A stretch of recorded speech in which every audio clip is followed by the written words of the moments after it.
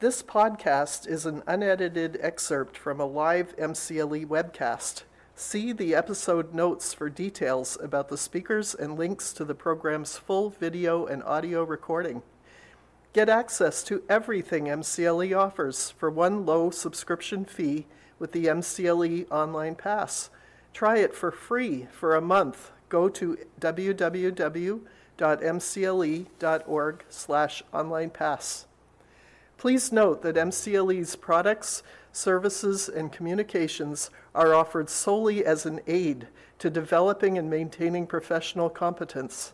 The statements in this recording may not apply to your circumstances, and no legal, tax, accounting, or other professional advice is being rendered by MCLE or its speakers. For full terms and conditions, see the MCLE website.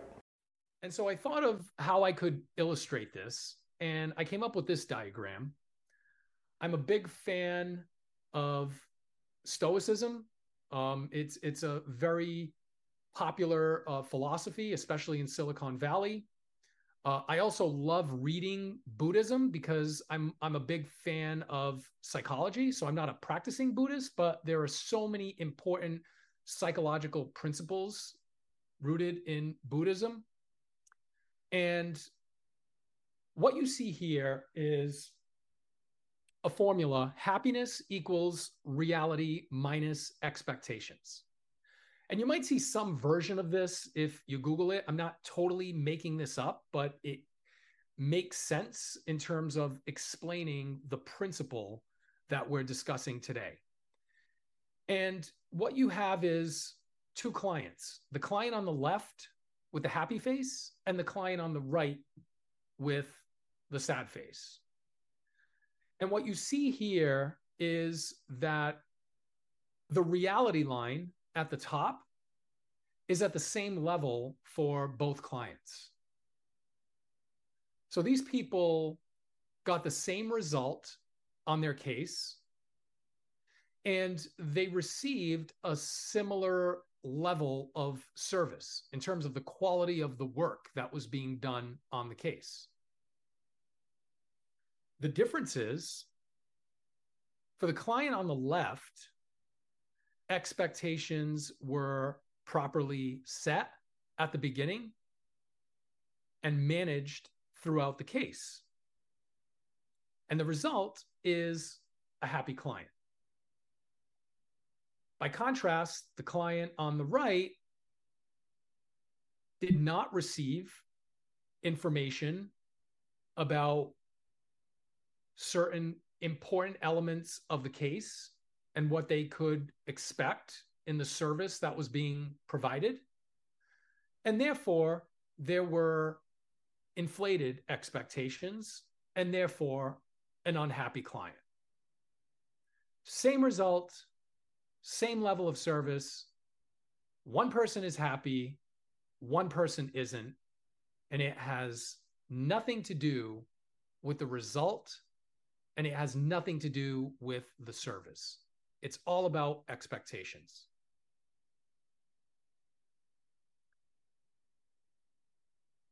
A good place to start is understanding a couple of barriers to managing expectations. So why don't people do this if it's so important? First of all, it takes work up front to set them. You have to be intentional about this. This doesn't just happen. And if you don't put work into setting these expectations up front, your problem doesn't go away. People create their own expectations. And they're usually inflated because legal services are not cheap, generally. So if people are paying a fair amount for something, they are inherently going to have higher expectations. So this is one of the barriers, just not putting the effort into setting them up front. Here's another barrier that makes this a little bit tricky / difficult.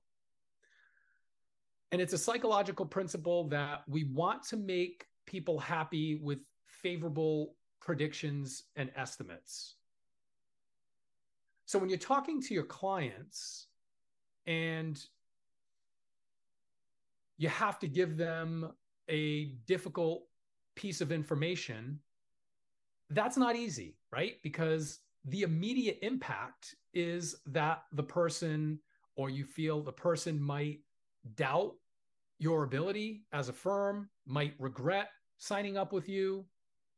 Instead, it's really easy to just be super optimistic when you're talking to people. Tell them what they want to hear. They'll smile. They'll be happy, at least at that moment, that they hired your firm. And that's much easier than delivering difficult information.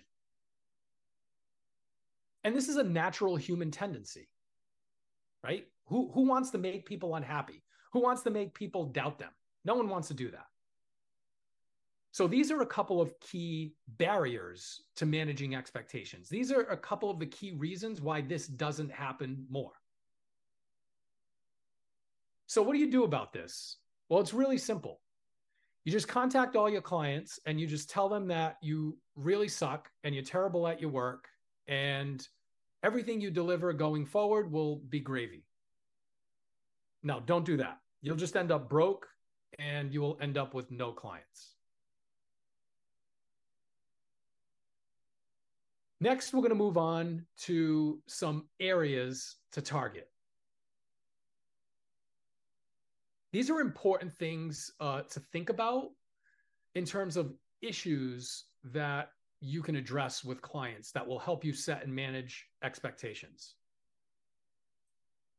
First, your operations.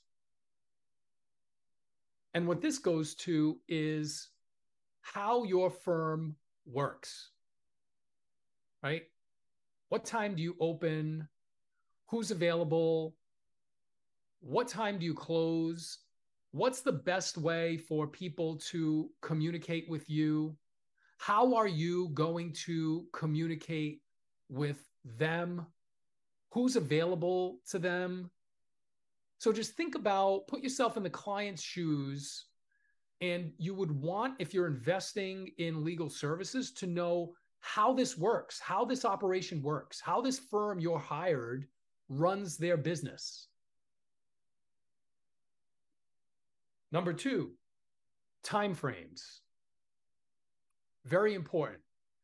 What can they expect in terms of how long it takes you to do certain things, right? How long it's going to take you to onboard them, to get them ready to dive into the work? How long it's going to take your staff to respond to their communications? How long it's going to take the court to process documents, requests, make decisions? So just think about timeframes generally, and what can these people expect for how long they have to wait for what's happening in the case. The process. This is a more sort of macro view of your operations. So it includes not only your firm's operations, but it includes everything. It includes your interaction, depending on the type of law that you practice, how your work is intertwined with what happens in court, what exactly goes on in court related to what you do. So just think about it as an overview of how this all works. What can the client expect from this process? Another way to think about it is the client journey, right? Piece by piece, step by step. What's going to happen next? What's going to happen after that? And so on. Costs.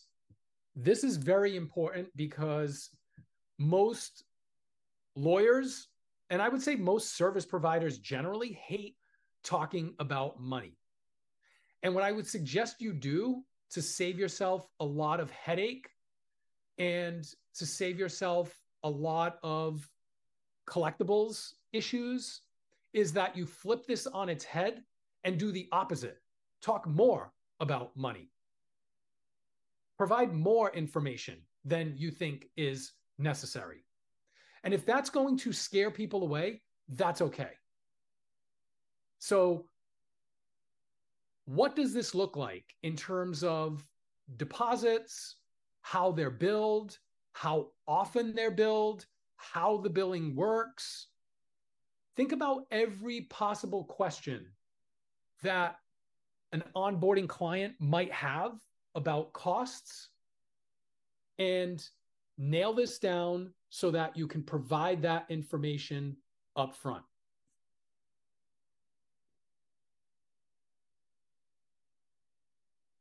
This here is, and I'm sorry, it's not popping up on the screen, but it's results. So you see the little check mark. It should say results. And what this goes to is that a lot of attorneys tend to be overly optimistic when predicting what's going to happen on a case.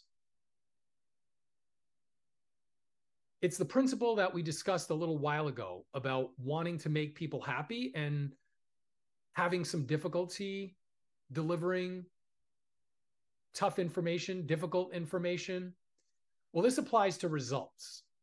And the bottom line is, when it comes to results, it's important to under-promise and to over-deliver. If you feel like someone needs an overly optimistic estimate of what is going to happen on their case, that is a problem. You don't want to do that.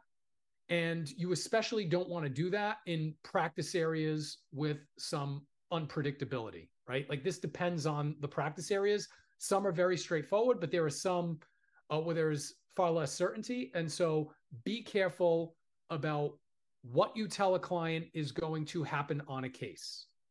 Under promise and over deliver.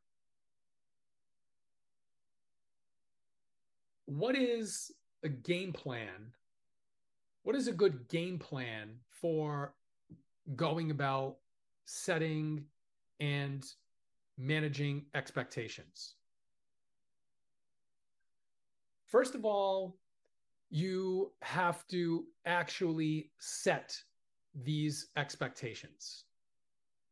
And we'll get into a little bit more detail later on, but this is typically done during the onboarding process. It's done when the client signs up.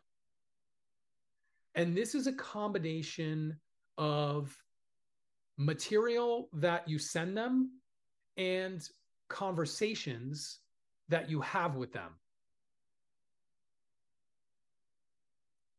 The bottom line is that you need to put the time and effort into figuring out how you are going to communicate these principles and these important pieces of information to your clients at the outset. You have to do the work setting the expectations. Next is pushing down expectations. And if you flip this and you think about it another way, it's do not inflate expectations and try to do the opposite going forward with your clients. And this does not mean constant pessimism. That's not what it means. What it means is being realistic about the possibilities. And whenever you have an opportunity, ensuring that you're communicating with the client in a manner that does not inflate their expectations. And therefore, you're theoretically pushing them down as much as you possibly can.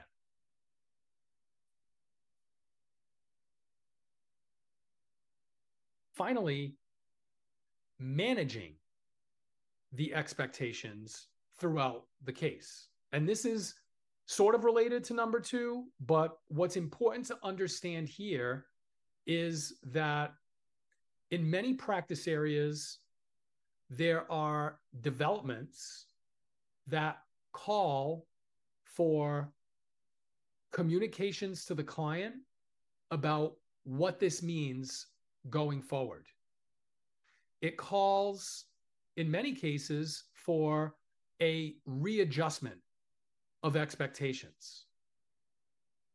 And so you have to be deliberate about this, and you have to put time and work into this. Because if you are not managing the expectations throughout the case, that line at the bottom for expectations is going to drift upward.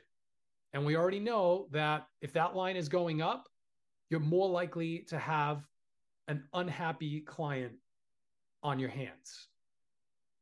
So you have to be deliberate about, throughout the process, making sure that you identify these events, incidents that call for another communication with the client to help adjust their expectations as these things are happening. And hopefully immediately, as close to when it happens as possible.